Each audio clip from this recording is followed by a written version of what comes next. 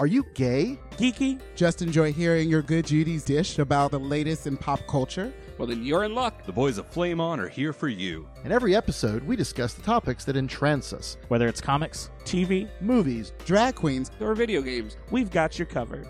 So, if you're ready for your gay and geeky slice of pop culture life, then sit back and get ready to Flame on! Quality sleep is essential. That's why the Sleep Number Smart Bed is designed for your ever-evolving sleep needs. Need a bed that's firmer or softer on either side? Helps you sleep at a comfortable temperature? Sleep Number Smart Beds let you individualize your comfort, so you sleep better together. J.D. Power ranks Sleep Number number 1 in customer satisfaction with mattresses purchased in-store. And now, save 50% on the Sleep Number Limited Edition Smart Bed for a limited time. For J.D. Power 2023 award information, visit jdpower.com/awards. Only at a Sleep Number store or sleepnumber.com. Hey, everybody. It's Gidget Galore from Golden Gals Live, and we're bringing the warm Miami sunshine to the Windy City January 13th through February 12th at the Mercury Theater. Get your tickets now at goldengalslive.com.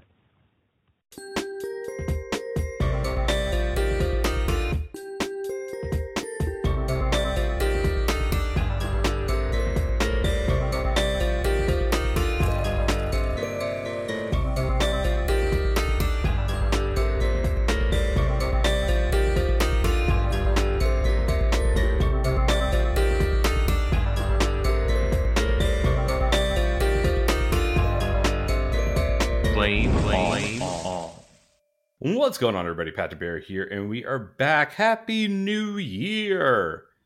Or should I say Happy New Queer? Boo. No, I should not say that. Okay. No. Let's not make that a thing. Boo. 1994 called. They want their bad pun back. Listen, 2018 worked. I'm trying to make Happy New Queer. I don't know. Whatever. 2018 sounds problematic. That's like something Kevin Spacey would have celebrated. Yeah. Like gay teens. That's what all the kids were saying it back in 2018. Literally, the kids. The kids were saying it back then. Kevin Spacey. Oh. Is this right? We're starting this year. I know, right? Let's start it out right with a Kevin Spacey reference. Oh, jeez. Oh, jeez. Well, we are back. It is 2023, and I am joined by Eric. Hello. Brian. Howdy. And BJ. Slappy Boobier. See, this time I remembered to introduce everybody. I don't think I did that in the last couple of episodes. I'm like, at this point, we are like the MCU. After what, 11 and a half years? Almost 12 years. 12 years, I think it might be. Oh 2010 to 2012. Yeah. And I think it's almost 13. I think we're at 12 and a half years now. June 2010, I think, was when Flame On started. And then we did our 10-year anniversary show in the middle of the height of lockdowns, except Florida. But anyway, we are here to celebrate another year of pop culture podcasting. And the boys and I have gone and picked out our favorite things, or our top 5 things that we are looking forward to for this year. We ended our main series of episodes last year with our look back at the 5 things that we liked the most out of the year. And we figured, or BJ actually came up with the great idea of looking forward to this year and seeing what pop culture things are exciting us. That was actually Eric. Oh, was it Eric? It was Eric. Oh no, that's right. BJ wanted some like heavy shit. He was like, let's get the state of Marvel and the cinema. Analyze ourselves. like how has the MCU negatively affected the film industry? Like, yeah, I'm like, no, we could save that for like March. Let's do that for a February sweeps. That'll be our February sweeps episode when we really want to drive those ratings in.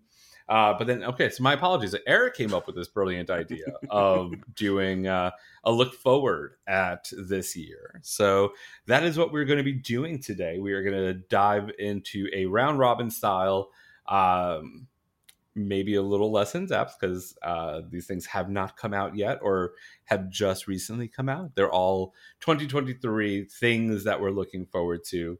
Now I'm really feeling like we're going back to being a pop culture happy hour ripoff. So this is what makes me happy. Things that will make us happy, not things that have made us happy. It's totally different. Exactly. So I am going to throw it over to Eric for our first thing that you were looking forward to in the year 2023. So this upcoming movie was based on a true story. I mean, minus all the crazy murder. True story.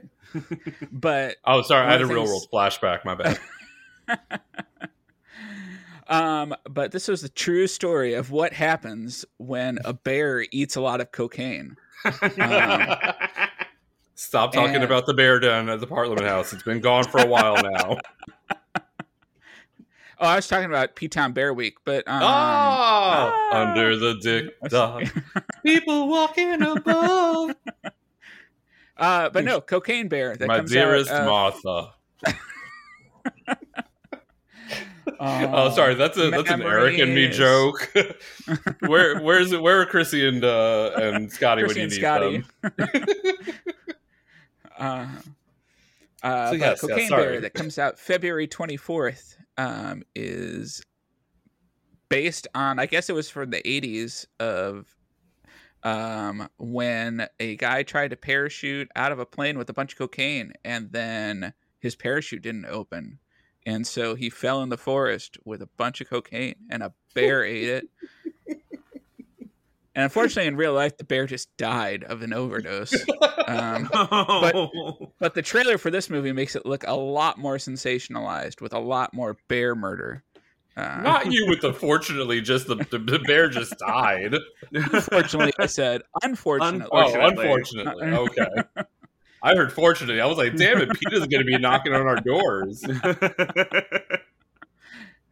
But no, it looks a lot of fun. This is Ray Liotta's last starring role in a movie. Oh, wow. It's also got Kerry Russell in it and the actor who plays Sweet Tooth. Oh my God.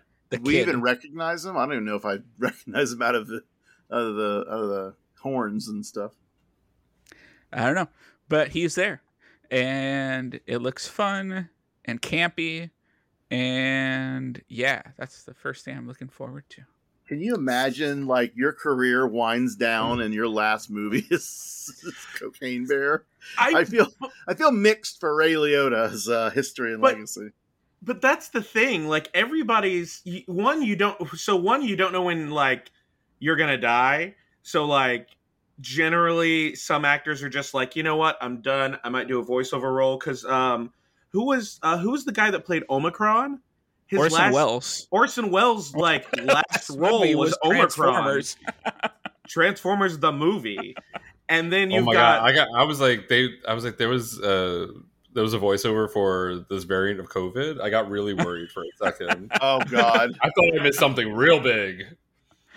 But then you had Leonard. You know what Leonard Nimoy's final role was? The main villain of Kingdom Hearts: Birth by Sleep. His last role was in a Kingdom Hearts game. I would have thought it was. I thought it was Big Fringe.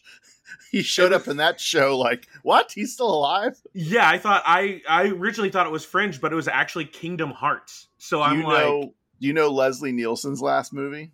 No. Eric probably should, but he may forgot. It's Men with Brooms, a Canadian curling TV movie. Oh, for some reason I thought you said Leslie Jordan, and then I was trying to be like, what is he in Men with Brooms? And he's done stuff since then. Oh my God, wouldn't that have been amazing to have him in a curling movie? Leslie Jordan was in was it Call Me Kat? Yeah, they just had a tribute sort of thing. I think the last thing he filmed was actually Lego Masters. Oh my god! Who? Leslie Jordan? They did a mini after season 3. They did a 3 episode, or technically 4 because the third was a double episode of celebrity Lego Masters, and it was 3 other celebrities and Leslie Jordan. And I was like, oh my god! Like, he filmed this probably not long before he passed away last year. I was like, oh, is this the last thing? Like, this is the last technical film credit that or thing that Leslie Jordan filmed before he passed away. And now, but Bruce he was adorable Willis, in it. And we love it. Was he? Bruce Willis is another one that, God help him. I hope whatever memory issue he's got, whatever that thing is, aphasia or whatever. I hope he like recovers enough to make one more good film, because the last like 10 he's done are like really bad. Cash in. Well, and has anyone seen Glass Onion? Yes. Oh, There's a couple last cameos for a couple people in that movie as well. Oh my god! Those are great. Those are amazing, though. I mean, I don't know respectively if they would have thought that, but it's still amazing. Yeah, Pat, you really need to see Glass Onion because Janelle Monáe is so good in it. Yeah. Oh, I know. The Council of Jameses and I talked about this on our Drag Race, the last episode of 2022. I was going to say, I thought we had talked about it. Yeah. Yes. Yeah. Eric wasn't there for that conversation, but I need to watch Knives Out so I can watch Knives Out too. You don't. I'm going to do that. I'm going to do it that way. But Knives Out is a really great movie, and you should see it. I won the DVD at Big Gay Game Night at the pre-show, so I can watch that, and I can go watch Glass Onion. So I'm excited for it. I will watch it. I promise. I am almost done with The Amazing Race. I have like 1.5 seasons left. I'm finally in HD. I'm now on season 18. I got 18 and 19, and then I have watched 34 seasons of The Amazing Race in the last couple of months. So I'm getting there. That's consumed a lot of my time. But now that I have a job, that actually is going to consume some of my time now. So got to find a balance of Amazing Race and actual life responsibilities. But yeah. But Cocaine Bear, first thing that Eric is looking forward to. Let's get that train right back on the track. Never. I know. These are supposed to be like rapid fire, like, hey, what are we looking forward to? What do we love this year? And then like 4 hours later, we're like, here's our 6th pick. Previously. Insert a SpongeBob cue. 2 hours later. Previously on Flamon's Microsode, Part 7. Well, at least we wouldn't have to worry about recording content for a while. I feel like we should just like not even have like a topic. We should all just meet up one day to record, and then like somebody just starts a conversation. And it's just like the microsode for us to get all of our rambles out. But I feel like we never will ever get our rambles out and are like derailing. So BJ, it's just how many times forever episode. How many times have we talked about this episode? My idea of the episode that goes wrong, basically, to borrow the popular whatever, that is 1,000% what I want. Well, now the Lamb Chop song stuck in my head. This is the episode that never ends. By the way, before we go to this next topic, Brian, you're up next, so get that first one ready. Okay. Bruce Willis has 6 things that came out in 2022. Yes. Like, that man filmed a shit ton of... He knew. He was like, I'm going to be stopping, so let me fucking do everything. He put out Detective Knight Rogue, Wrong Place, Vendetta, A Day to Die, White Elephant, and Wire Room, all in 2022. I did not realize that man had put out that much stuff in 1 year. If we haven't talked about it, go online, look up geezer teaser. This is a term that they are using in the film industry for movies that have older, established big actors like Bruce Willis in really shitty C or D level bad movies. Red Letter Media did an amazing deep dive on this about Bruce Willis, and I think it was right before his aphasia. I think it's aphasia, but I may be wrong. If not, Aphasia's a great drag queen. It was really unfortunate, but they did this deep dive and they didn't know why he was doing it because his parts were horrible. They were little bit parts, or they were like he just was like so checked out during the filming or during in what we saw in the movie. Anyway, it's a great deep dive. But geezer teaser is what you're looking for. That's the term. Other actors have been doing this forever, but yeah. Well, and I wonder how many of these projects were actually just canned and were never slated to be released until he announced his retirement. And they're like, oh, shit. Well, I guess we can try and make some money off this. No, they were all out. They were all out prior to this thing. Yeah. Oh, no, okay. I mean, this is it's like Pat said, it's been going for a while. It's, I think, even in 2021. And people were really starting to worry about what was happening, but they just figured he was just, making some money, like doing a kind of a Nick Cage in certain ways, just picking whatever. And then that diagnosis, and you're like, okay, that all explains it. I mean, he forgets his lines. Like, you can tell he's being fed lines. It's his deterioration was on screen in certain ways, and it's kind of it's sad now that we know what happened. But yeah, anyway, yeah, he had teaser for Red Letter.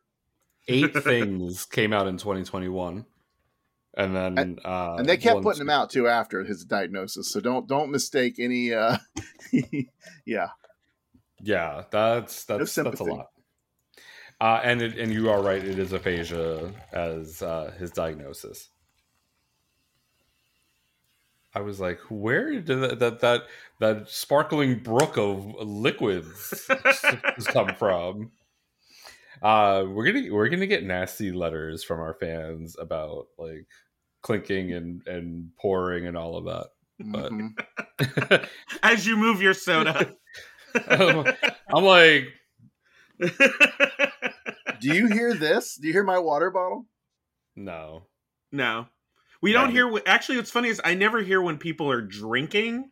It's only when like if we set stuff down on the desk we're using. When we set stuff down is usually when I hear it. I'm flailing my arms all the time because I'm a homosexual. So I'm like always slapping my desk 90% of the time. So see, when I flail my arms, I say I'm a Muppet. It's not just because I'm gay. I mean, that makes a lot more sense. I mean, I don't think any of the Muppets are straight. I don't think that all the Muppets, that is not straight behavior. They are all part of the alphabet mafia, as far as I'm concerned. I like that. I just say it's because I'm part tube man. You eat enough tubes. I mean, it happens. He's in Chicago. Eats hot dogs. Hey. No.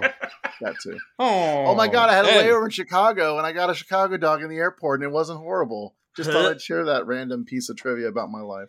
It wasn't bad. It really was fun. Anyway, I'm not a Chicago dog person by any stretch of the imagination. They're delicious. Brian, what's your first pick?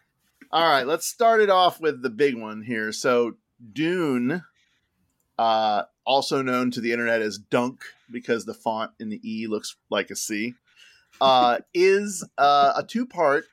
People didn't realize until maybe later that it was a 2-part movie, 2 movies that do the first book based on the sci-fi masterpiece by Frank Herbert.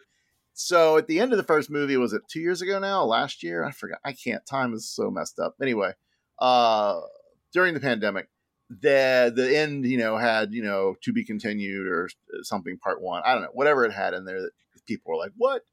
So thankfully, we were all worried that it wasn't going to do well. And it did really well. So they're making a second one, and it comes out this year, I think in like October.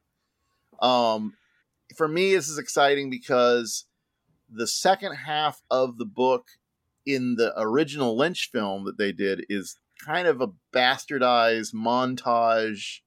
It's really, really, really where it takes the most liberties. The first part a little bit, but definitely in the second part. And by the end, it's a completely different story. So I am excited to see how Denis Villeneuve actually like adapts and lands this movie, because it sets up another sort of, it's an ongoing series for like, 8? Oh, well, it kept going, but there's another book that they have talked about filming that follows immediately on after this. But I'm very interested to see how he pulls it off. The first one, I actually had complicated feelings. I didn't love entirely. There were parts I liked a lot. There were parts I kind of didn't like, and I'm still unpacking what all that was for, because it's not a bad film by any means. But yeah, Dune Part 2 comes out this year. That was very fast too, by the way, because a lot of people were not expecting. The first one did take like a while to do, but it sounds like they were kind of ready to go as soon as they got the thumbs up. So I'm very excited. I don't know. Did we all watch Dune at one point? We talked about it, I'm sure. Yeah, it was good. I enjoyed it. Seen it. Yeah. So if you're a fan of the sci-fi book, or even and I will go say, I always like pointing this out, the TV adaptation that did in sci-fi, that actually, it's got a little hokey bit because it's kind of low budget, but they did a really good adaptation and it's pretty faithful. So if you can't wait until October, you don't want to read the book or do the audiobook because you're whatever, you have no patience or you got no time, maybe. Go watch that. I think it's still out somewhere on the internets, and you can spoil yourself. But yeah, I'm hoping for the best. And they cast some interesting actors. They just cast the guy from I can never think of his name, but he played the Hulk. That's like the Hulk villain. That's really smart, but it's not the one that was in She-Hulk. It's the other one. The leader, maybe. Yeah, that actor, and he was in oh my God, my brain doesn't work today. It's too early. That movie with George Clooney where they're in the South and they're running around. Country for Old, or No Country for Old Men. No, but that one. The other one, the other Coen Brothers movie. Yeah. Oh, Brother, Where Art Thou? Yeah. Oh, Brother, Where Art Thou? He's the third brother that's kind of dopey. They cast him, and they had theories about who he's playing, but it was just a very interesting casting choice. And the original cast, I think most of them are coming back, not all, because they do kill some characters off. But yeah, we're all very excited. Same production team, as far as I know. I don't think they did anything huge and different. So yeah, October of this year. Very excited. Dune 2, Electric Boogaloo. And were you referencing Tim Blake Nelson? Thank you. Yes, Tim Blake Nelson. Okay, there we go. Had to do a little Googling while you were talking. So Dune, like long-time listeners of the show will know that comes at no surprise that is top of the list for Brian there. BJ, what have you got on your list? Alrighty. So right out the gate, I have something that's already around. Just came out this past Friday, I think a week from when this recording drops. But Megan, our 2023 gay icon as of right now. Mithrigan? Mithrigan. It's pretty much just it's a horror movie. James Wan wrote it, who I believe wrote and directed a couple of horror movies, The Conjuring, a Malignant, Aquaman. Oh yeah, right. That wasn't a horror movie. That wasn't a horror movie. Are you sure? I mean, there was enough sexual tension for me personally in Aquaman to not make it scary, but no, Megan, it's about a robotics engineer of a toy company that builds this android to help her niece deal with the death of her parents and to kind of combat her loneliness. And it looks campy as all fucking hell. The actress that plays... So Megan's body is played by Amy Donald, who's like just a young actress. I believe this is only her third movie. And then you've got Jenna Davis plays Megan's voice. So I believe Jenna Davis, she's in Raven's Home. She's been in, and then she's just been in nothing but like kid shows. So I think this is her first like major. She was in Infinity Train as like a side character. So yeah, this is her first big like breakout role outside of like a Disney Channel show. But yeah, no, it looks campy as all hell. I don't know if any of you have seen it, but when they encouraged people to film before the movie started at all of the premieres about a week or two ago, and they had a dance crew all dressed the same like Megan, and they did an entire dance number as Megan, like the whole dance number she does in the trailer. And they even have them show up to like I think a Lakers game. Like they supposedly killed the cheerleaders, and then they all come out and do like the whole dance routine as Megan. It's good. It's really they've done that in a bunch of advertising- places. Yeah, the 'Cause advertising for this movie has been like perfect. they did it at the observation tower from Sleepless in Seattle. Yep. So like I saw a TikTok video where they replace all the E's in Sleepless in Seattle with 3's. And it's like half screen, and it's like the scene of the father and the kid like coming out to the observation deck, but then it's all the Megans dancing on the actual observation deck. So Megan is actually set in Seattle, is my understanding. I have not seen it, but I read this the other day. Do they feature much Seattle, or is it just kind of like, oh, Space Needle, mountains, yay? As far as I know, I know there's just from the trailer. I still haven't seen it yet. I'm planning on seeing it either tonight or tomorrow. But it is going to be. I do know they feature. There's some. There's like a moment where she like steals a car, and they feature a lot of the city and a couple of like the car scenes. So I'm pretty sure all my Seattle friends will probably recognize a lot of the locales, and then I think some of it's filmed like on the outside of Seattle, outskirts of Seattle.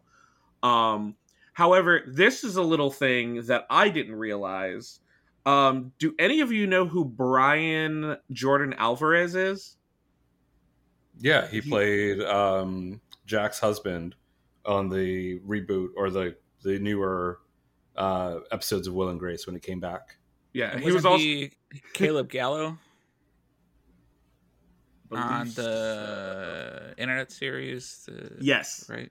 Yeah, yeah. He was on the internet. He played Caleb Gallo in in that internet series that is I absolutely fucking can't get enough of, and I love. He's in Megan as well as a character named Cole. So I remember looking at the cast list and I was like, Brian, what are you doing here? What are you doing here in the first horror movie of 2023? No, so yeah, it looks super fun. Rotten Tomatoes, after the review embargo was released, it's got like a 96%.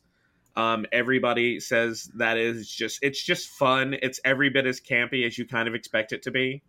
And yeah, everybody's crazy for Megan. So I can't wait to see it.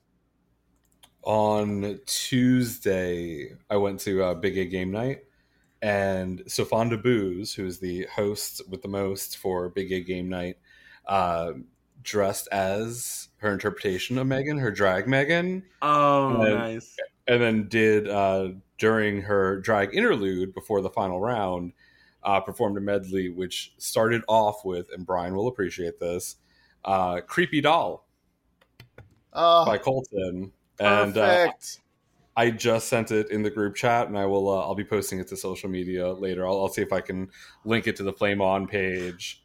Oh my god! But it was ridiculous. Oh my god! I'm so happy that Jonathan Colton's music is being used in drag. I had this delusion that I might be the first one, but that's so great that I'm not, because honestly, there's so many perfect songs. I love it.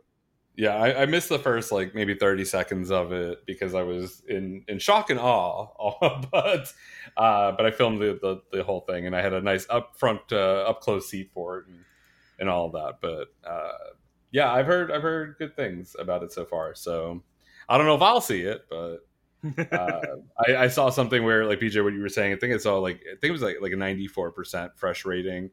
And then somebody had put it like side by side with Avatar: The Way of Water, which was at like an 86%, and it was like the nerds win or something like that, or the gays win. It was fantastic. The horror gays are coming out in force.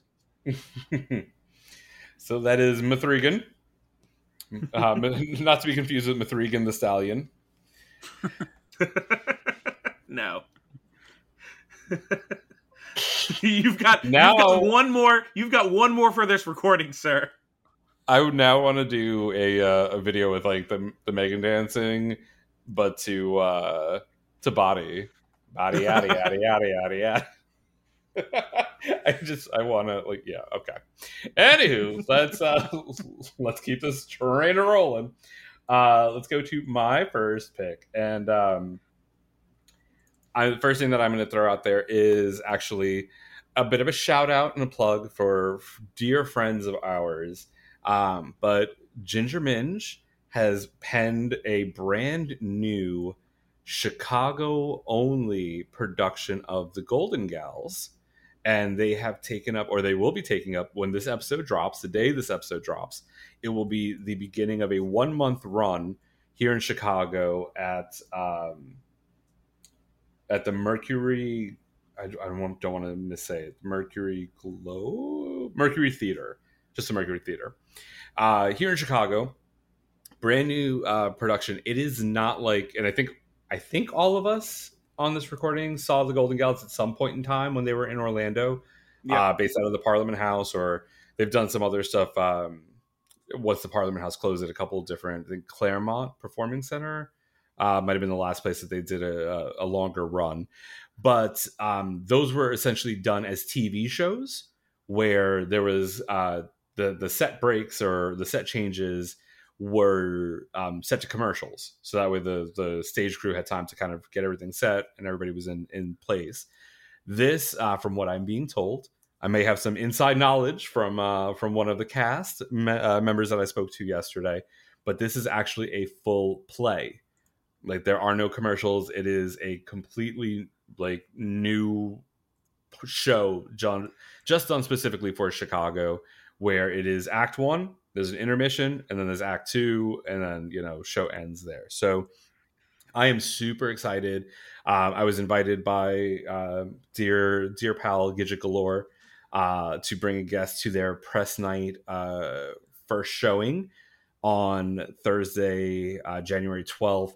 But from January 13th, Friday, January 13th through February 12th, they are going to be doing shows from Thursday through Sunday. And I think there's 2 shows on Sundays as well.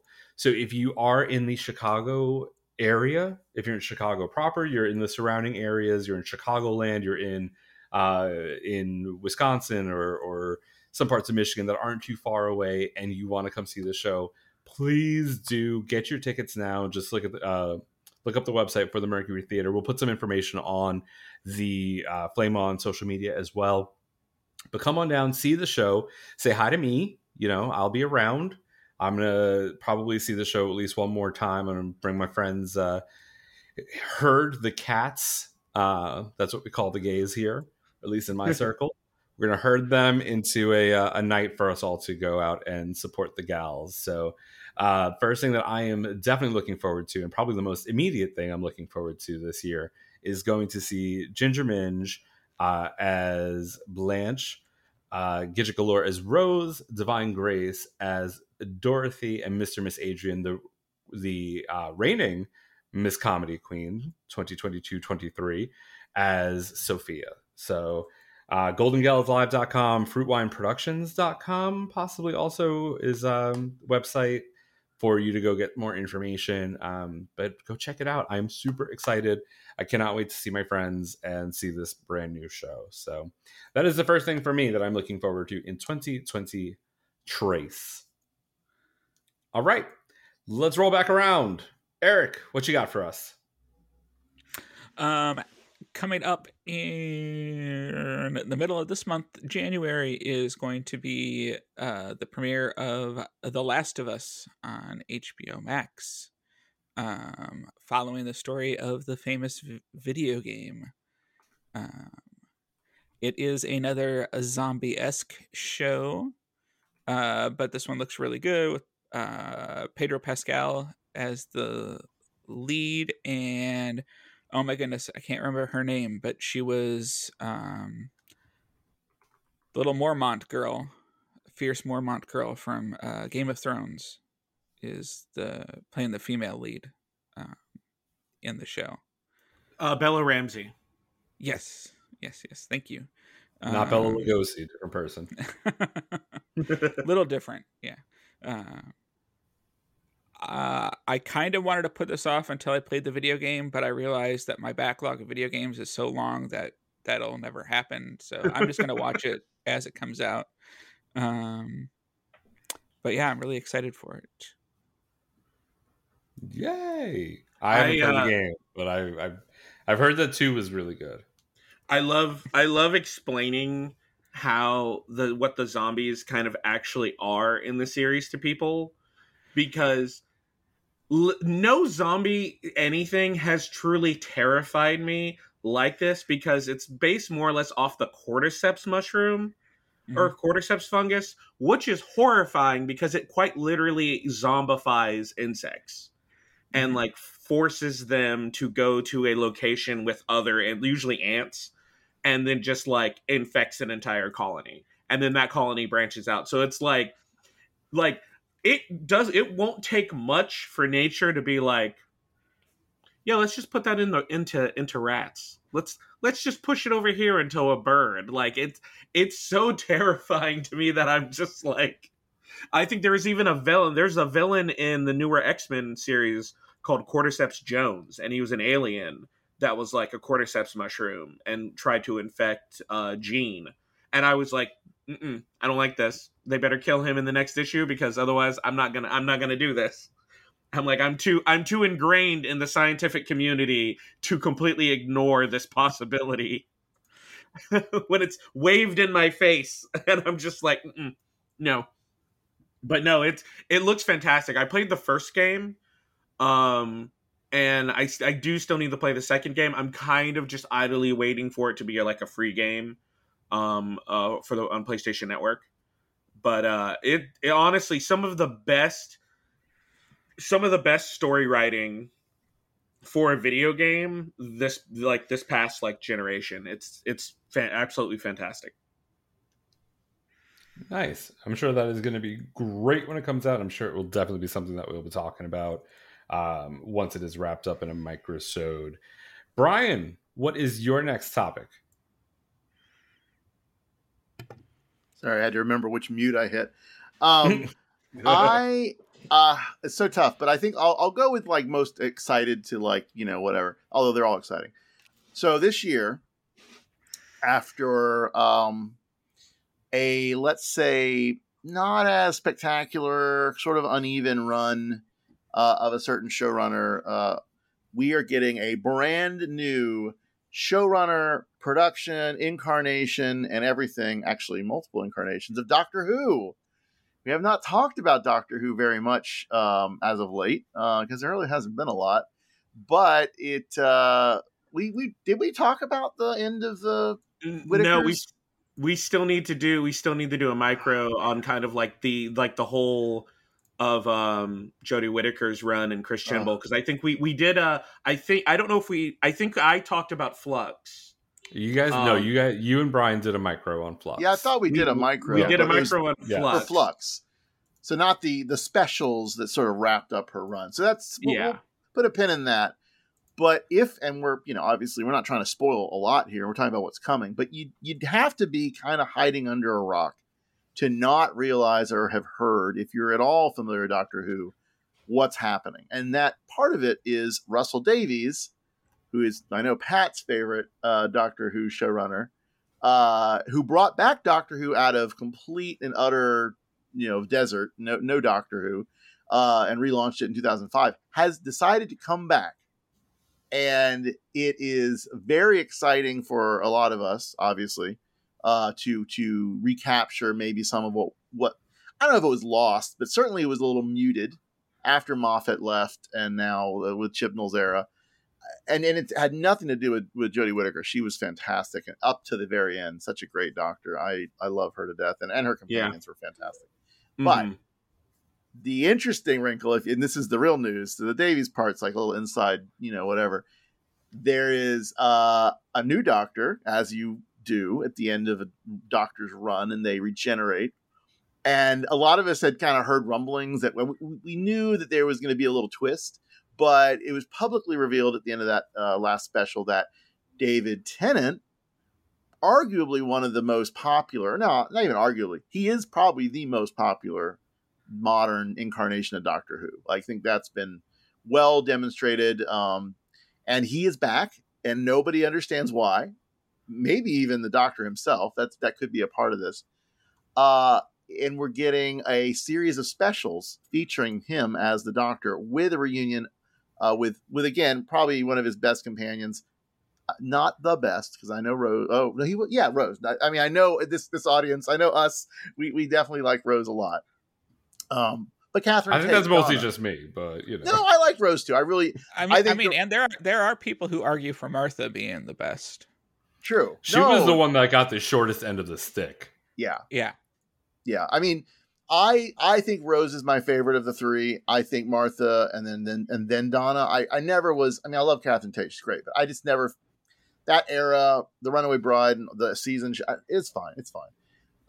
But she's coming back, and they do play off very well together. It's a great reunion. I think part of this is a sort of a political, like, we need to reignite the Doctor Who fandom, which is kind of languished, especially in a worldwide market.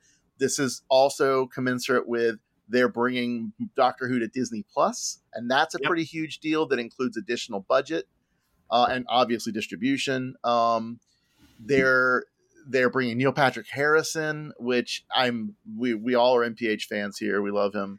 And he's going to play this cosmic villain that is possibly the Celestial Toymaker, which nobody pretty much in modern Doctor Who knows about. It's this obscure, malevolent, whatever person from the first Doctor's era. So who cares, right? But pretty cool looking. And they've got the release trailer out. There's a mystery about Donna because Donna's not supposed to be able to see the Doctor. So there's that whole thing at play. The Doctor doesn't understand why he sort of degenerated back into a previous incarnation.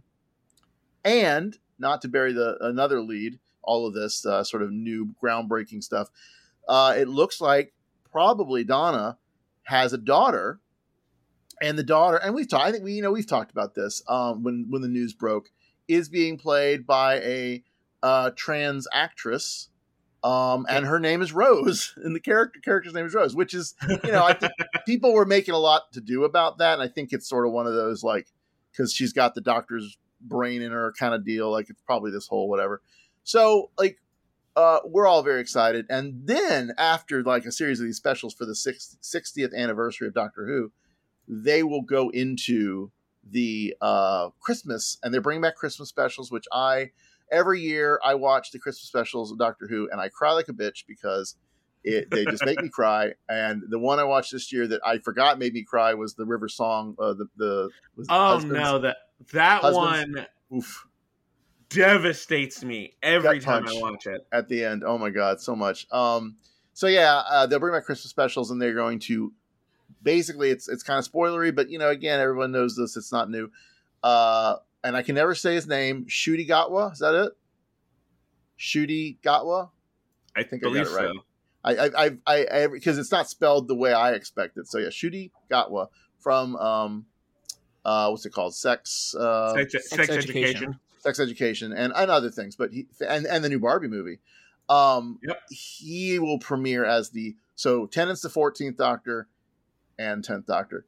Ncuti is playing the 15th Doctor with a new companion, and I cannot for the life of me remember her name, either the actress or the character, but she is like pretty much looks like a little white girl not named Rose, but give me very strong Rose vibes.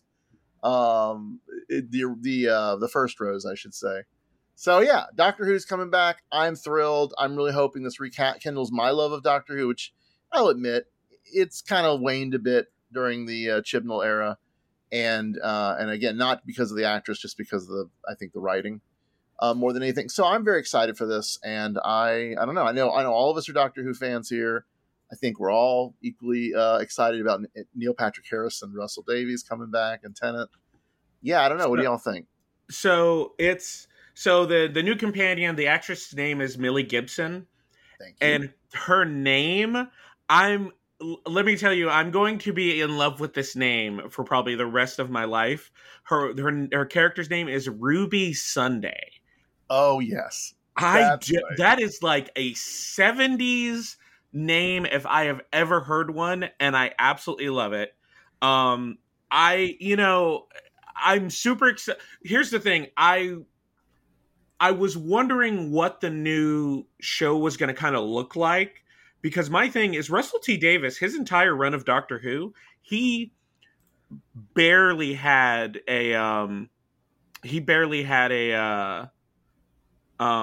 budget. So we're going into a new season of Doctor Who with a budget. So I'm excited. I'm beyond excited. Yeah. It'll be good. It'll be good. All right, BJ, what is your next topic? My next one is actually another horror movie, and that would be Evil Dead Rise. They just dropped the trailer for it. It comes out in April, and holy shit, it is absolutely terrifying looking. The director this time around is Lee Cronin. He did a really good horror movie called The Hole in the Ground, and another one called Ghost Train. And he also did a series called 50 States of Fright, and that was for the weird what was that? Quibi. It was for Quibi. So yeah. But the trailer released, it looks absolutely insane, and this time around we've got the producers are what did I do with this? I had this information.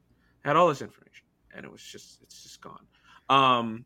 It's being produced by Sam Raimi and Bruce Campbell. So absolutely, I'm beyond excited. I love Evil Dead, and yes, absolutely, all day long. So can't wait. Nice. Glad to see that Bruce Campbell stopped punching himself in the face long enough to get a new movie out. Well, I was gonna say, he said he couldn't do the Evil Dead stuff anymore because he's like physically he can't do it. He's like the amount of like he almost drowned in the Ash vs. the Evil Dead in season 2, and he was like, "No, he's like, I don't want to actually die doing these movies." So he's definitely taking on a producer role now. I'm sure that chainsaw is hard to hold up after a while. For sure. They have pills for that, I thought. Oh, okay. All right. That's all right, buddy. Come on. That's a strike for you too. Come on. So my next one, I've talked about this as a one-up a few times. It may have actually been one of my favorite things of 2022, but A Million Little Things is coming out with its 5th and final season. Again, it's one of those shows that I compare it to, and not having really watched it because I was kind of too young for it. But 30 something is what I compare it to. Like, this is kind of like our generation's 30 something, where it is about a group of adults around our age. You know, I mentioned one time that they asked one of the main characters for his birth date, and it was he was born in 1981, and I was like, oof, let me go get my purse ibuprofen out real quick because I'm starting to have back pains.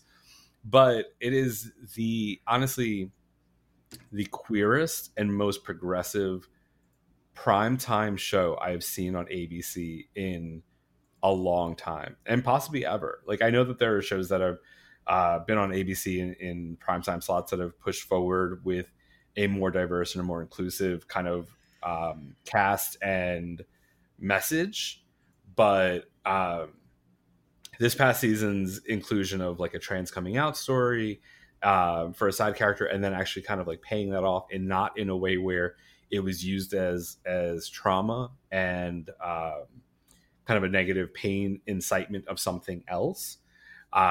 It showed a bit of what allyship should look like from straight allies, and a hopefully in the years to come a more well-balanced look at what life should be like for kids that are coming out as trans, as opposed to a lot of the shit that's going on in some of the states out there right now. But overall, it hits on a lot of amazing topics that that you deal with in the world. It's one of the shows that actually dealt with the pandemic. They kind of quickly segued out after about a half a season of the pandemic actually like impacting their lives. But one of the characters owned a restaurant, so it showed the impact on that, and then the closing of the restaurant, and how that changed and impacted her life. Like, it's done so amazingly well. And they are getting a 5th and final season to kind of wrap up their stories, which I'm so happy about, because I don't see a lot of conversation about it. I don't see it being a show that gets a lot of attention, but apparently is one of the top shows for ABC in the quote unquote DVR watching, the streaming or watching of it after it has aired. So I'm excited that it at least has given it the opportunity to finish telling the stories that it started to tell, primarily from season 2 on. Season 1 had a very specific message and storyline that it encapsulated. From season 2 on, it kind of branched out further into a lot of the lives and other lives that all rotated around this core group of people. But that starts, I believe, at the end of January or the beginning of February with the winter slate of shows. So there is no break this year. And I am super stoked and looking forward to A Million Little Things, the final season, season 5 on ABC. Dear listeners, we hope that you are enjoying what you are listening to, and we are glad to have you back for 2023. If you haven't done so, be sure to check out our website, flameonshow.com, where you can find all of our social media, how you can get in touch with us, our Threadless shop link, and also a link to our Patreon. Or you can go over to patreon.com/flameonshow and join any one of the 4 levels that we have there. We are so happy to have our patron family along for the ride, and look forward to bringing you, getting caught up and bringing you some new content in 2023. So that is patreon.com/flameonshow, or just go to flameonshow.com. Many of us have those stubborn pounds that seem impossible to lose, no matter how good we eat or how hard we work out. My solution is PlushCare. PlushCare is a leading telehealth provider with doctors who are there for you day and night to partner with you in your weight loss journey. They can prescribe FDA-approved weight loss medications like Wegovy and Zepbound for those who qualify. Plus, they accept most insurance plans. To get started, visit plushcare.com/weightloss. That's plushcare.com/weightloss. Quality sleep is essential. That's why the Sleep Number Smart Bed is designed for your ever-evolving sleep needs. Need a bed that's firmer or softer on either side? Helps you sleep at a comfortable temperature? Sleep Number Smart Beds let you individualize your comfort, so you sleep better together. J.D. Power ranks Sleep Number number 1 in customer satisfaction with mattresses purchased in-store. And now, save 50% on the Sleep Number Limited Edition Smart Bed for a limited time. For J.D. Power 2023 award information, visit jdpower.com/awards. Only at a Sleep Number store or sleepnumber.com. All right, our next set of topics. Eric, what you got for us? So, if heading back to TV and the Netflix and the Shonda Rhimes of it all, back to Bridgerton, season 3, which I'm not sure which of the children it'll focus on this time, but I'm sure one of them and their love life. And in addition to season 3 proper, there's also going to be a spinoff season talking about the young queen, her meeting the king and how they fell in love, which should be fun as well. Lots of gorgeous costumes, lots of cheesy schmaltzy romance, and more string quartet versions of popular contemporary songs, I'm sure. Don't be talking about me like that. The young queen? No, the young queen. Oh, shut up, bitch. Oh, and there we have Eric with the first good one of the recording. Out the gate. Oh. Where's my shade button? Where's my shade button? I knew he had a knife behind his back. You always gotta watch the quiet ones. I'm like, he's talking louder this time. I'm like, something's up with Eric. That's the next horror movie I'll talk about. There it is. There it is. Always have one on your phone in case of shade. I'm like, does anybody else watch Bridgerton? No. No, I don't know what. I don't know. Maybe it's just it's. I don't know. Rich people and their like proclivities, and I'm like usually when I watch something like that halfway through, I'm just like he don't love your stank ass. Like, just stop. Did you not watch White Lotus? I did watch White Lotus, and what I enjoyed. I enjoyed White Lotus. I did enjoy White Lotus, but. I mean, to be honest, Bridgerton has a lot less ass eating, but see, that's the key. There's the rub. That's what you need to keep me involved, right there. I would love to see some Victorian. Is that the era, or Elizabethan, whatever? No, it's not Elizabethan. I'd love to see some period ass eating. That'd be great. Can that be the title of this episode?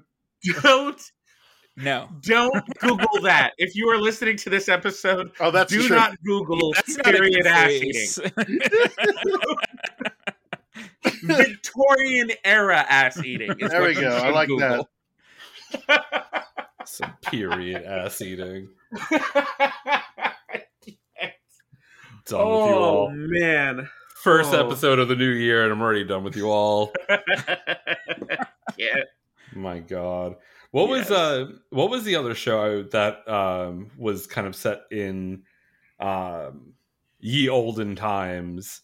Brian talked about it. There was there was some lesbianism that was going on. That wasn't Bridgerton, was it? No, it's Gentleman Jack. Oh yeah, Gentleman Jack. Absolutely. No, that's not the one I'm thinking of that you talked about. That's period piece, lesbian love story, weird. Yeah, anyway, I don't know. Another title. Different and probably less. Yeah, no, don't do that.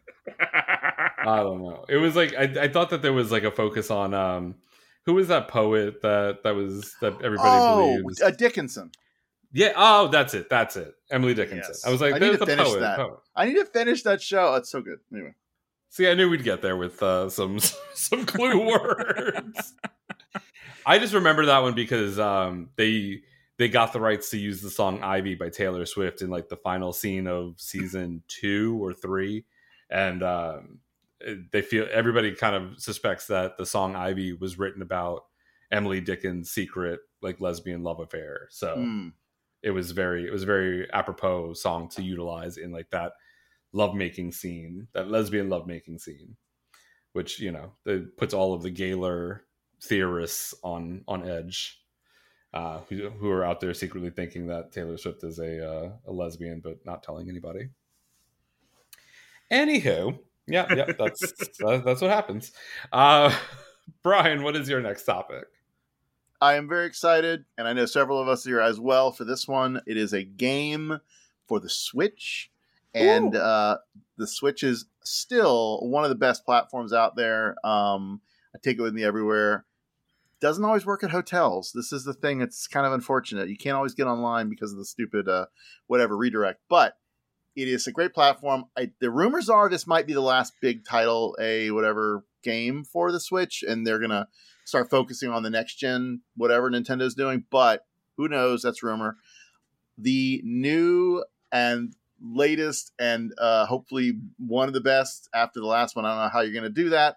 Legend of Zelda Tears of the Kingdom is coming out in only 4 months. This blows my mind because this game has been rumored and discussed and announced, but like nothing had been seen of it up until like CES last year or E3 or something or Nintendo Direct. Like, yeah. It's finally, we have a trailer out in the street. It's a very kind of like, you don't really know what's going on. It sort of gives you vibes of Skyward Sword or is that the one where you fly? Yeah. Yep. Yeah. Obviously it's a continuation of Breath of the Wild, we think, though it's hard to say if it's like a sequel or if it's in the same world. It's, Zelda. Zelda's always like doing that crazy stuff. But I think all of us have played Breath of the Wild by now, right? Yeah, not once. I don't have a Switch, so I haven't played it. You have a Switch, right? I never beat it. Yes. I mean, you've played it, no? Me? Yes. Yeah. Yeah. Oh, I thought you said no. I was like, I was being facetious. Oh, okay. I was like, come on. Okay, yeah, good. As long as The only thing I haven't done, I didn't finish the first DLC. That was the only thing I didn't do because I don't think I realized at first that you can actually stop in the middle of that 100th floor tower. Because the first DLC was the one where you have to fight 100 floors of enemies with like nothing. Like you go into it, you leave everything at the door, and then go in and you have to like make your way through 100 levels, and you can only you only get let out at like every 5th floor to kind of replenish your hearts and whatever like seeds and nuts and sticks that you can find. So I didn't finish that because I'm not that kind of game player. I'm a hack and slash game player. I'm not a strategic game player. But then I did the second one because I went online and I said, where are all the chests that I'm supposed to find? And I got the Ganon motorcycle. So I drive around the plains on my Ganon motorcycle. Oof, very cool. No, I of course, that game is, and I never finished it. So I think you finished it now that memories are coming back to me. Oh, yeah. I have not finished it. I've seen the ending. I did do a little of the DLC, I think, but yeah, I need to, maybe because this is coming out, I need to finish it and get that whole ending. And the beautiful thing about Zelda games is there is a way typically to beat it without going through all of the content, not even all of the content, but like a lot of the content, you can still kind of beat it. So that is kind of a nice way to just get through what you want and, choose your own adventure, so to speak. So, also honorable mention, who is it Orbusa? Is that the one from the desert? Urbosa, yeah. Go online right now. Look up Kai B. Michaels. Kai is spelled like Kai, B-E-E. They're Queen out of San Francisco. I interviewed them during the pandemic for my little Rainbow Spotlight series. They just did an Urbosa drag cosplay look that is amazing. So good. They're a great queen too. If you're in San Francisco and you've not been to Kai's B-hole, it's I think one of the shows she does. Anyway, great stuff. Love her as a queen. Go check her out and go. What's her last name? Michaels. You're gonna name yourself Kai and then be like Michaels. I know. Well, I might be her drag family. I don't know. Kai B. Michaels, but great queen. And yeah, 4 months. So you got to get ready to set all earthly responsibilities aside and play Tears of the Kingdom like most of us will, I'm sure, at that point. Oh yeah, that's actually pretty cute. That's pretty good, Urbosa. Kai's part of the Media Meltdown sort of family, and she's that name. I can't with that name. I know. We all know what Kai is, right? Yeah. Right. Listen, I'm not defending her names, but her looks are fierce. She's really a great geeky queen, as all the Media Meltdown folks are. So you definitely check that out on Instagram. And they're doing a choose your own adventure sketch show thing coming up in San Francisco as well. So if you're in that area, check them out too. But yeah, Legend of Zelda, Tears of the Kingdom coming out in I think April or May. I think it's April. So yeah, Breath of the Wild, sad tear of a clown. Got it. Yeah, I'm super stoked for that. I completely forgot it was coming out. I try not to focus on when Zelda games are coming out because I've been burned in the past way too many times. So I just kind of wait until it's about to be here. When they're like, the games are coming in tomorrow, then I'm like, oh, okay, now I'm excited. I mean, how many times have they been like, hey, Zelda game coming, in Q1 of whatever year, and then it's like, oh wait, no, add 2 more years to that because we got to. I was going to say my next couple of things I'm talking about are video games, and I going through like the list of video games coming out in 2023. It's a stacked year for video games, and part of it's because of the pandemic. Like we're going to be feeling the reach of that of 2020 for years to come because the reach around of that. All game. I won't put you on restrictions for that. That was a good one. That was a good one. You are up next. Why don't you go ahead and give us one of those as your next topic? I was going to say one of those games that got delayed that I'm beyond excited for is Lies of P. Pinocchio's had a very busy year this past year with the re-release of the terrible live-action one on Disney Plus, and then the Guillermo del Toro one that nearly drove me to tears. And now we have Lies of P, which is a steampunk Souls game reimagining of the story of Pinocchio. So essentially, you are just given the task of finding Mr. Geppetto in this kind of almost like it kind of gives me BioShock feels, because you have all these mechanoids, like the police are all like steampunk robots. Everything's gone haywire. The robots are pretty much murdering people. Some people are sick and gone crazy. And you are just sent with the task to go find Geppetto. And that is just how the game starts. I'm a sucker for the dark reimagining of fairy tales. So one, that is super interesting. The city of Krat, which is like a Belle Epoque era of Europe, 19th century to early 20th century. It's kind of like a collapsed city. And then there's this interesting thing where in order for you to become human, you have to lie. Like, you have to lie to become human. So when you encounter human characters, and maybe there's certain missions that you have to take for them, and let's say you have to save somebody, but you end up killing them for somebody else, but you lie to the other person and say like, nope, they're safe now. That contributes to you becoming a human being, a real boy. So there are all sorts of ramifications for that and everything. And then the other interesting thing is you're like a half puppet, or you're like a mechanoid. So your arm, you can switch out weapons, you can upgrade yourself certain ways, you can combine weapons with yourself, or you can combine weapons with other weapons. So yeah, there's all sorts of neat, unique little things you could do in the game. And it's action RPG, so hack and slash. But it looks really, really, really interesting, and it's coming out pretty much for everything except for Switch. So it's Xbox, PC. Actually, I think it's one of the top. Yeah, it's one of the top wish listed games for Steam right now. So yeah, Lies of P. The developer is Round 8 Studios, and the publisher is NeoWiz. So definitely check it out. It looks super interesting. I believe it's a little bit more forgiving than a Souls game, and it's more on narrative, like guiding stuff, than you like having to die every 5 minutes, which makes me happy.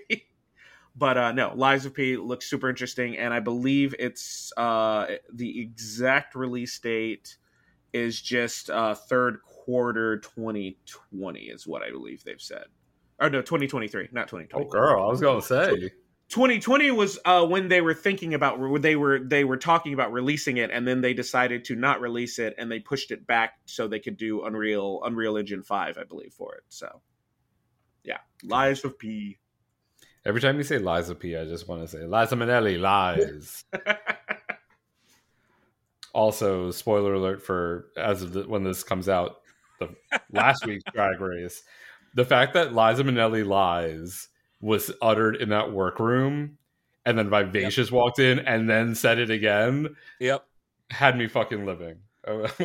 Although, how mad would you have been to be the second group when you get to the rehearsal space and start talking to all the other queens and be like, were you guys gagged when Ariana came out with Ornacia, and be like, Ariana was, you got to meet Ariana?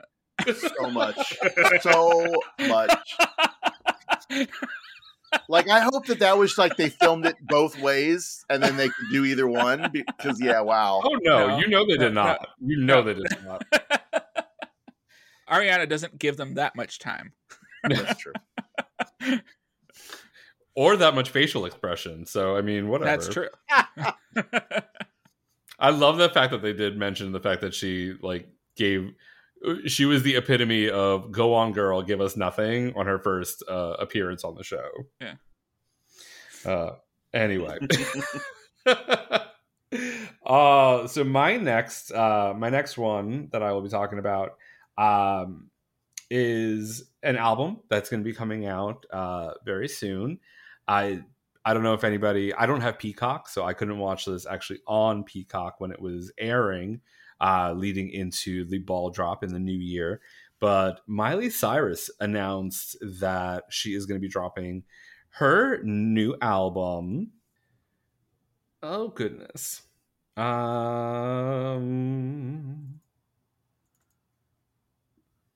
Endless Summer Vacation is her new album, and that is going to be coming out on...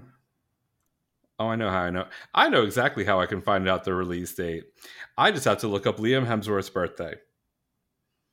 Ooh. She a petty queen. Oh, January 13th. So the day that this comes out will actually be when Miley Cyrus's album comes out. Because when she announced the album, she announced that it's going to be dropping on January 13th. And it did not take long for the internet to realize that it was Liam Hemsworth's birthday.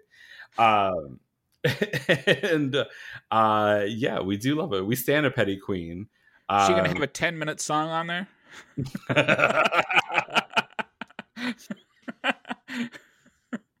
Maybe that'll be in a few years when she releases Miley's version of Endless Summer. But yeah, we love a petty queen. I believe it's also Lana Del Rey's album release date. I'm not a big Lana fan, but lots of good music coming out on Friday the 13th. And if you haven't had a chance, go check out NBC is Peacock. NBC's YouTube channel. There are video clips from the performances. There was a great duet performance of Wrecking Ball and I Will Always Love You by Dolly and Miley. Personal fave Fletcher was on the show as well, and they did a great duet of Midnight Sky. So I was super excited about that. But I have enjoyed Miley's trajectory. It's weird. Like when she kind of broke free from the Hannah Montana stuff, she went in a very, like, she almost overcorrected the Disney Channel feel and vibe. Although I will still run around and every so often just go bangers, because I that's what I do. Because Bangers wasn't a bad album, but it definitely was one that everybody was like, oh, she's just being provocative to be provocative. But she's found, I think, her niche and her role in music now. And Plastic Hearts, I think, was a great transition into the Miley she is now. And I'm excited to hear what that music is going to look like when the album drops. And I'm excited to hear some new Miley Cyrus music because it's Miley. Duh. All right, next round. Eric, what you got? So coming out on Mario Day, being March 10th, not the actual day that the Mario movie is coming out, which why isn't it not releasing on March 10th? That is the biggest travesty of 2023 thus far. It really is. But no, coming out on Mario Day is Scream 6. Oh, yeah. Which I'm very excited about. They put out a little teaser trailer thus far, as well as the fun subway map that's shaped like Ghostface. I want that poster. I want the that absolutely unusable subway system. Utterly unusable. I mean, when you're only going a block, you have to have a train line for just a block, and it just goes back and forth that one block. But you know what that map actually is, right? It's not just the subway line. It's if you use certain exercise apps, you can literally trace your route. So you can. It's actually that could actually be. I think I need to go back and count, but each color could potentially be one of the main characters in the movie. So it's them running away from Ghostface, and it's actually like him tricking them into making his face. But no, it would never look like that. You'd be surprised. There are people who are runners that purposefully go and like try and make like people are drawing penises all the time. Oh yeah, dicks. But no, there are people that have like have like tried to make like actual like faces that have done a pretty good job. Like, so, but no, I want that poster. I want that poster in the worst way. I absolutely love it. Yeah, no, it's a pretty cool poster for sure. Yeah, I am sad that Neve Campbell isn't coming back. But we're getting more Jenna Ortega, which is always a good thing. And we're getting Hayden Panettiere's coming back as Kirby, I believe, is what they said. Who is in Scream 4? Yeah, and I loved her character in 4. But yeah, Scream 6. And as a tangent for Jenny Ortega, we got the teaser trailer announcement for Wednesday season 2 on social media yesterday. Yes. Yep, yesterday. Using that modified version of Bloody Mary in the teaser trailer. Nice. I still haven't watched the show. It's a fun show. It's fun. I was told that Bloody Mary is not the song that she dances to in that, but I guess that's what the TikTok trend became, was using Bloody Mary. Yeah. So it's weird that that's like how it transformed in that way, but I know that was utilized. It's like in the Cuckoo Man or something like that. It's a weird song, but yeah. But yeah, awesome. And just as a quick throwback to your Mario Day mention, as a side tangent, Universal opening Super Mario World in Florida, like we need to plan a trip and do a Flame On Day at Mario World at Universal. Like that would be awesome. I've seen all the videos from Japan, and a friend of mine went to it when he was in Japan a couple of months ago. But we need to do a little Flame On outing. Let's get all of our listeners to just come down to Florida. We'll just do a big Flame On group day at Universal. All right, BJ, we're gonna jump over to you for your next topic here. Oh, so now we're entering the Marvel section of my topics. But the very first one is Insomniac's Spider-Man 2 game. It's supposed to release 2023. They said they're still on track to release it in 2023. I'm beyond. So if any of you have played the Spider-Man, the PlayStation Spider-Man games, they are absolutely phenomenal. I believe they finally dropped them on Steam. But Spider-Man 2, absolutely insane. You're going to be playing as Peter Parker, Miles Morales. They're introducing Venom, who will be voiced by the actor that voiced Candyman in the original Candyman movies.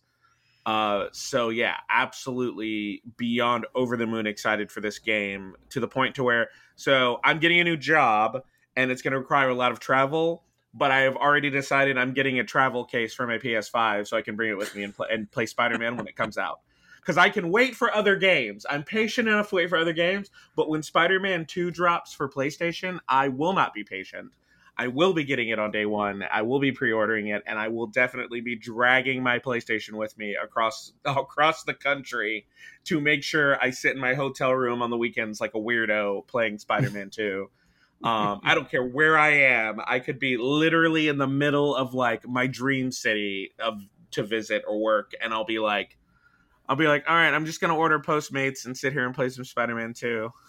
Like, I'm super excited because the first game was actually on the level of some of Last of Us, some of the best writing I have ever seen in a video game was the first Spider-Man and Miles Morales. Like, super emotional. Both games. First game made me cry twice. Miles Morales made me cry once, and I really only contribute that to the fact that it was shorter. Had it been longer, I probably would have cried twice. So I am very excited for Insomniac Spider-Man game. And then they did announce they're also doing a Wolverine game. So yeah, Insomniac's knocking it out of the park lately. Nice. Yeah, I played a little bit of the first Spider-Man game, and then when I moved, I didn't have a PS4 for a good chunk of that time. So I need to get back into that. And now that I have a PS5, I want to play the Miles Morales one. So yeah, no, I agree with you that is definitely a game worth playing for sure. Brian, what is your next topic? So I was totally remiss in our year-end episode, and I somehow completely spaced on one of my favorite shows from that year. The good news is it looks like it's coming back in 2023. So Severance, a show that is unfortunately only on Apple TV, and I say unfortunately because when I mention shows like Severance or Ted Lasso, Ted Lasso is kind of the exception because I think a lot of people know about it.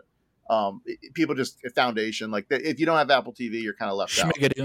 Schmigadoon and the new Schmicago or whatever they're doing. Oh, I can't wait for Schmicago. Why didn't we mention Chicago? Anyway, so honorable mention. But Severance is a weird, I'm going to say offbeat. Weird sounds like bad. It's not bad at all. Offbeat, workplace dystopian sort of satire / sci-fi, I guess, in some little ways. But anyway, one of the best shows last year. Thrilled it's coming back. I just need resolution on John Turturro and Christopher Walken's relationship. Spoilers, they have a little bit of a sort of a thing, office romance at least. In some sense, in the sense of Severance, a literal office romance only. And if you don't know the concept of Severance, basically you go to work and your brain shifts into another persona that is completely severed from your normal day-to-day at-home persona. So it's kind of an extension of, leave your work at work kind of deal, but medically induced. So think like Eternal Sunshine of the Spotless Mind, kind of technology to hide things or just make things disappear. And that's kind of what you're at. Adam Scott, delightful, such a great, he's the lead and just kills it. And oh my God, what's his boss's? She was in. I can't think of it.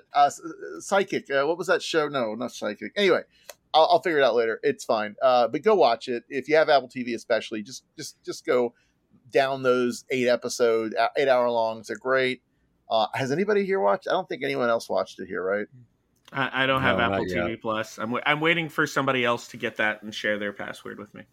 It's it's a pain. They've made it real hard to share. Otherwise, I would have probably helped you all figure that out.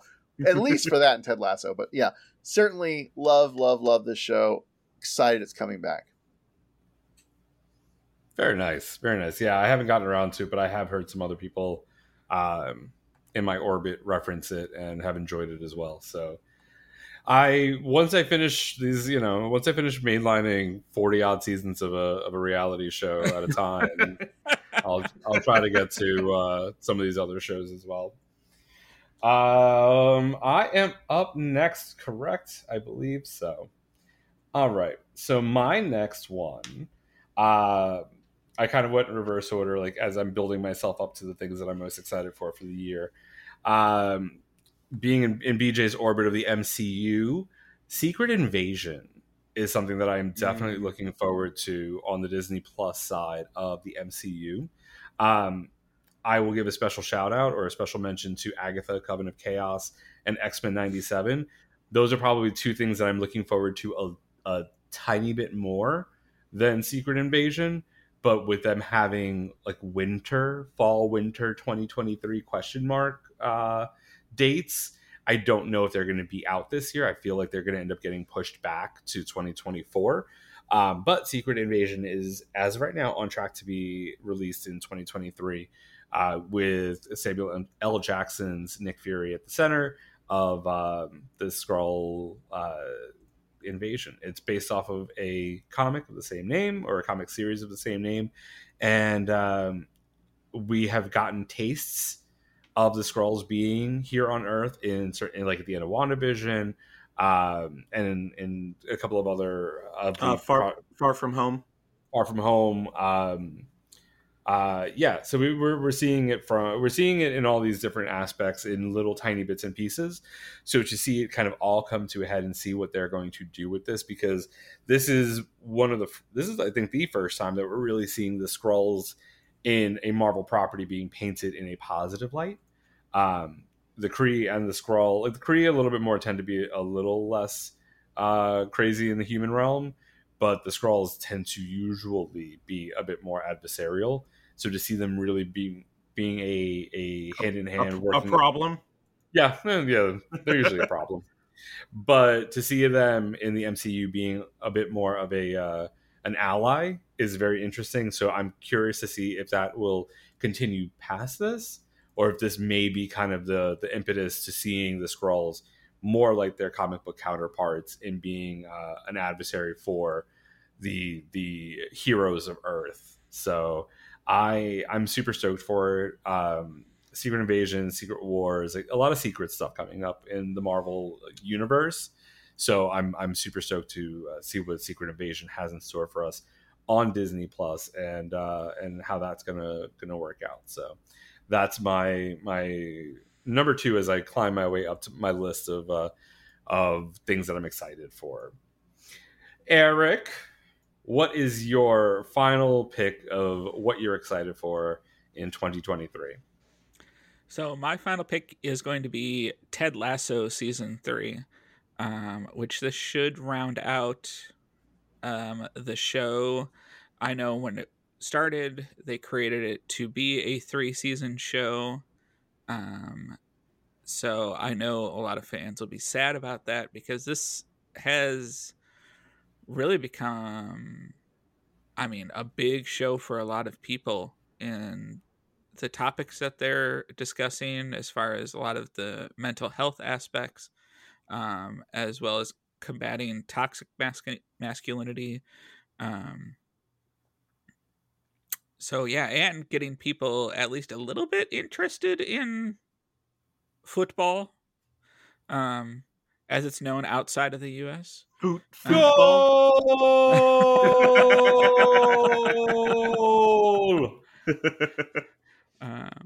Football is life. Yeah. I love it. Just makes me happy, and I just love Jason Sudeikis, and he's just great. If you haven't watched the first 2 seasons, like, again, this is the Apple TV problem. Do whatever you got to do, because that show is brilliant. I told Pat about it like a long time ago, and it's the guy who did Scrubs, collaborating with Sudeikis, and I don't remember the actor. Eric, who's the actor that plays Coach Beard? Do you remember? I don't know his name. He's the writing partner as well, and honestly, Coach Beard is one of the unsung heroes of that show. Yeah. His episode that he gets this crazy, weird adventure throughout London. Oh my God, it's epic. But yeah, if you like Scrubs and Cougar Town and all the David Lawrence stuff, it's got a lot of that DNA, and it's Bill Lawrence. Sorry, yeah, Bill Lawrence. He's got another show coming out. A new show is coming out, Shrinking, I think it's called, with Jason Segel and Krista Miller. Harrison Ford. Yep. Yeah. And Krista Miller. Yeah. Oh, wasn't that his wife, or is that? Yes. Yep. Yeah, his wife from Cougar Town. Yeah, from Scrubs, from Cougar Town. Yeah. I'm actually kind of shocked she hasn't shown up in Drew Carey show. That's I think where I first saw her was. That's where I first saw her. She was on the Drew Carey show, and then I think she moved over to Scrubs shortly after that, and then just took off in her world. But yes, yeah, I've seen the Instagram or social media commercials for it. I actually completely forgot about that, so I'm excited to see that as well. But yeah, I just it's just so good. That show is just. And Brendan Hunt is the actor who plays Coach Beard. Oh yes, and Eric, have you gone back and watched the shorts that inspired the? I've seen them. Oh, yes. They're pretty good too on their own. But they did this back 10 years ago or however long ago, maybe not 10, for ESPN. ESPN. ESPN. Yeah. And the character is a little different, but you see what the idea of it is, and it's kind of great. So yeah, the Ted Lasso is just such a great show. So sad it's ending. Sorry, I can't hear Bill Lawrence and then hear ESPN without automatically thinking about the Scrubs episode My Na Na Na, where Turk wants some alone time from JD to watch SportsCenter and all that, and he starts doing he starts trying to do the da na na from SportsCenter. But he does it is like na, or like he does it wrong, and then he's like, at one point he goes, SportsCenter, the place for sports. It's one of those things that and that just transitions my mind to the Garfunkel and Oates song "Sports." Go Sports. Which came up because Fonda Booze, we were talking about Garfunkel and Oates, and I think it was a question in one of the rounds at game night, and I told her about because Ricky Lindholm's in Wednesday. So I'm sure that was probably what the question was about. I think it was actually Garfunkel and Oates, like, was the answer. Okay. Yeah. And I was like, oh my God, have you ever seen the shot for shot recreation? No. It wasn't about Garfunkel and Oates. I'm sorry. It was about Hot Sunday, the girl group from Saved by the Bell that Zach created. Yeah. That did their song, and the Garfunkel and Oates did the shot for shot recreation of, which has been scrubbed from the internet. You cannot find it anywhere online. And then I realized, I think it's from the first episode of their show that was on IFC, which I have the DVDs for. So I need to go back and watch that because it's amazing. But anywho, Ted Lasso season 3, final season, Apple TV. I'm gonna have to go and watch that. Maybe I'll just binge the whole series in a 3-season binge later this year.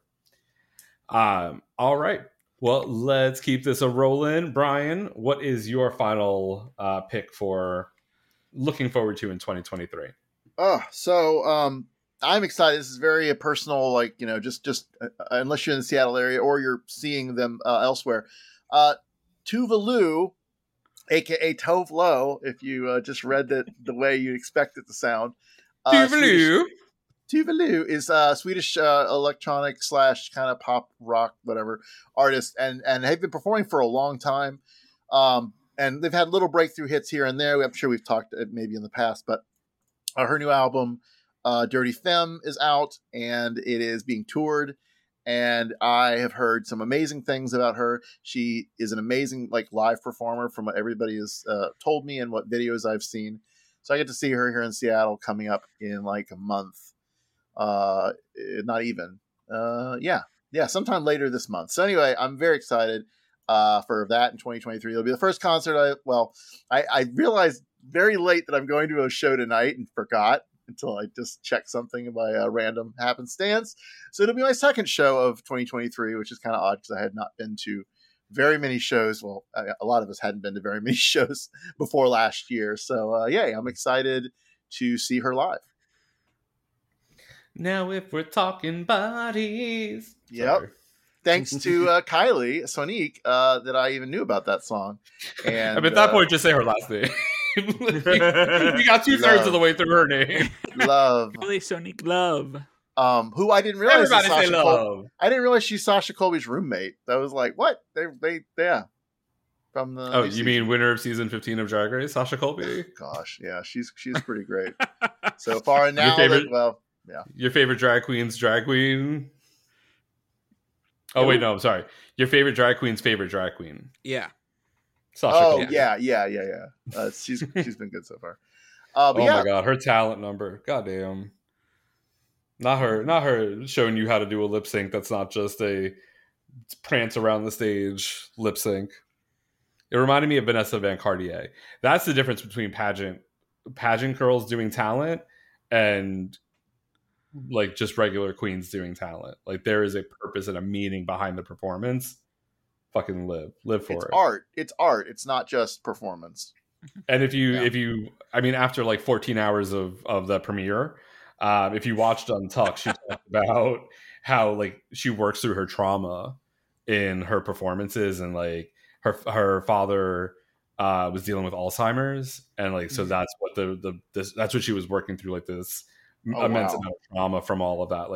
It's insane. But yeah, and I'm sure some of the younger queens' heads kind of exploded. That's what we're supposed to be thinking about. Not just I like Ariana, so I'm gonna do Break Free. And it's Boik Fui. Remember, you got Boik Fui. That's how Ariana says it. You gotta, yes. The Ariana Grande School of Diction. Wake Fui. Anywho, BJ, what is your final pick for what you're excited for in 2023? So my final pick will be The Marvels. That is supposed to drop July, I believe July 23rd, 2023. I think so. Yep. 7/23/23. Exactly. Actually, yeah, that works perfect. Part of me is more excited about this because it kind of feels like they're not just doing a Captain Marvel sequel. They're doing, it kind of feels like either a combination of the Carol Corps or A Force, because you're gonna have Spectrum. I hope they have that as their code name. And then you've got Miss Marvel as well. So you've got Kamala, Monica, and Carol all like in this movie. And the only synopsis, they've been very tight-lipped about it, and I'm very excited about that, just because it just seems like you're going to have friction between Carol and Monica, and then you're going to have Kamala in there being fucking Peter Parker, like I love this so much, and they're both going to be like, we can't let you die. So that's what I'm very excited about. And then the director is Nia DaCosta, who she wrote the newer version of Candyman, was her most recent thing. Yeah, that's right. And then she was a production associate in 2013 for a little TV series called Kesha, My Crazy Beautiful Life. Wow. Yes. From like 2010, 2011? 2013. 2013. Oh, okay. Yeah. So, which was which they played on like a loop on the Kesha cruise. So she was a production associate on that project, and it seems like this is her first directorial debut. So I'm very excited. Honestly, Marvel, the MCU, Disney, whoever, they've had a really good run lately with their directors, especially newer, younger ones.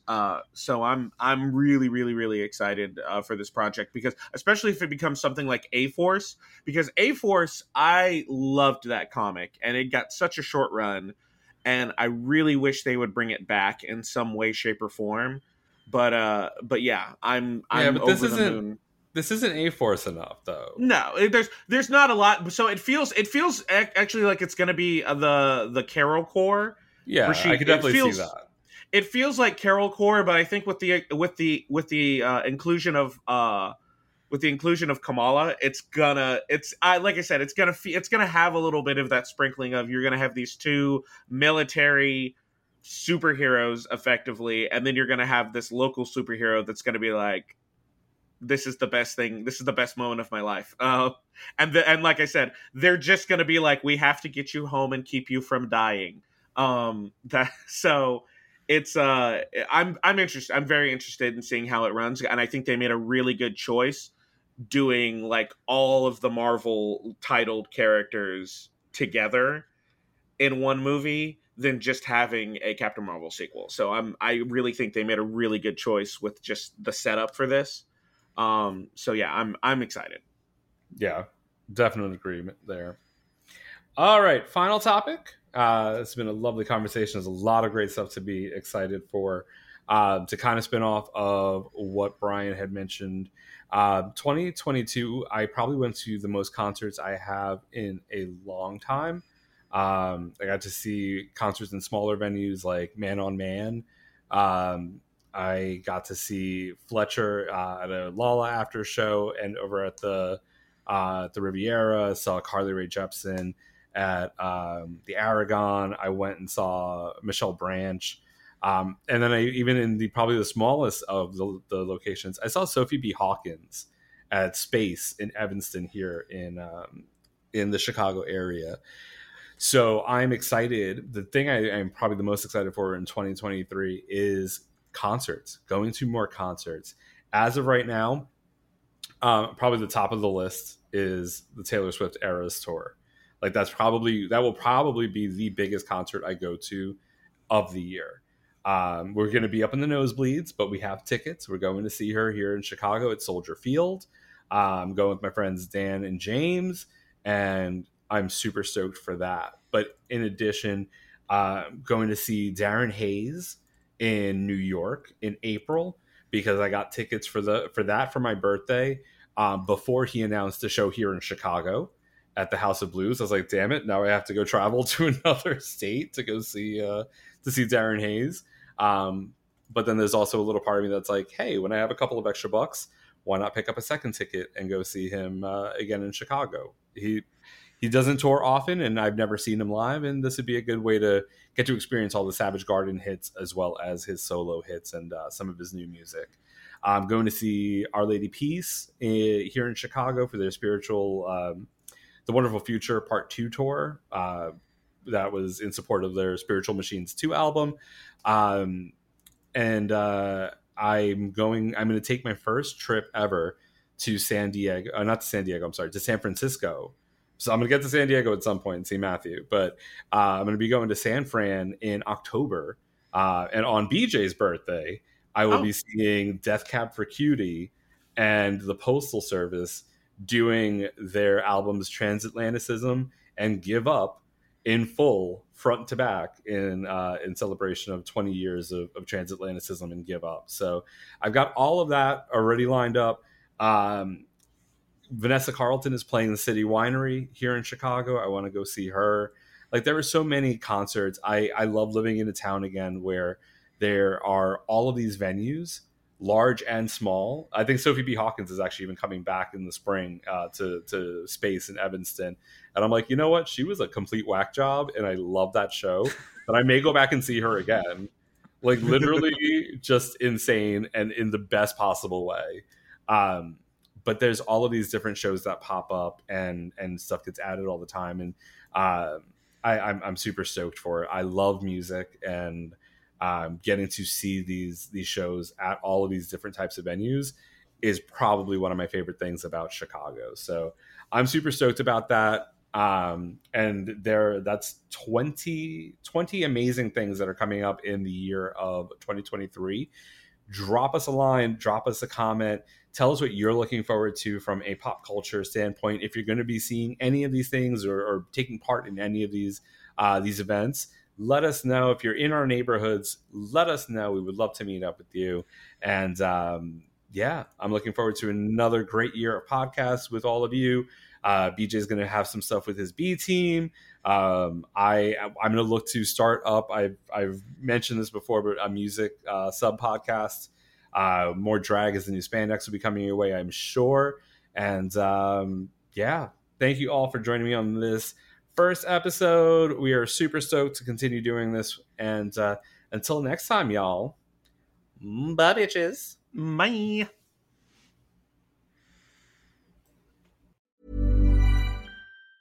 Hi, I'm Daniel, founder of Pretty Litter. Did you know cats tend to hide symptoms of sickness and pain? I learned this the hard way after losing my cat, Gingy. So I created Pretty Litter, a health monitoring litter that helps detect early signs of illness by changing colors, saving you money and potentially your cat's life. Pretty Litter is veterinarian developed, and it's the easiest way to keep tabs on your fur baby's health right at home. Go to prettylitter.com and use code ACAST for 20% off your first order and a free cat toy. Terms and conditions apply. See site for details.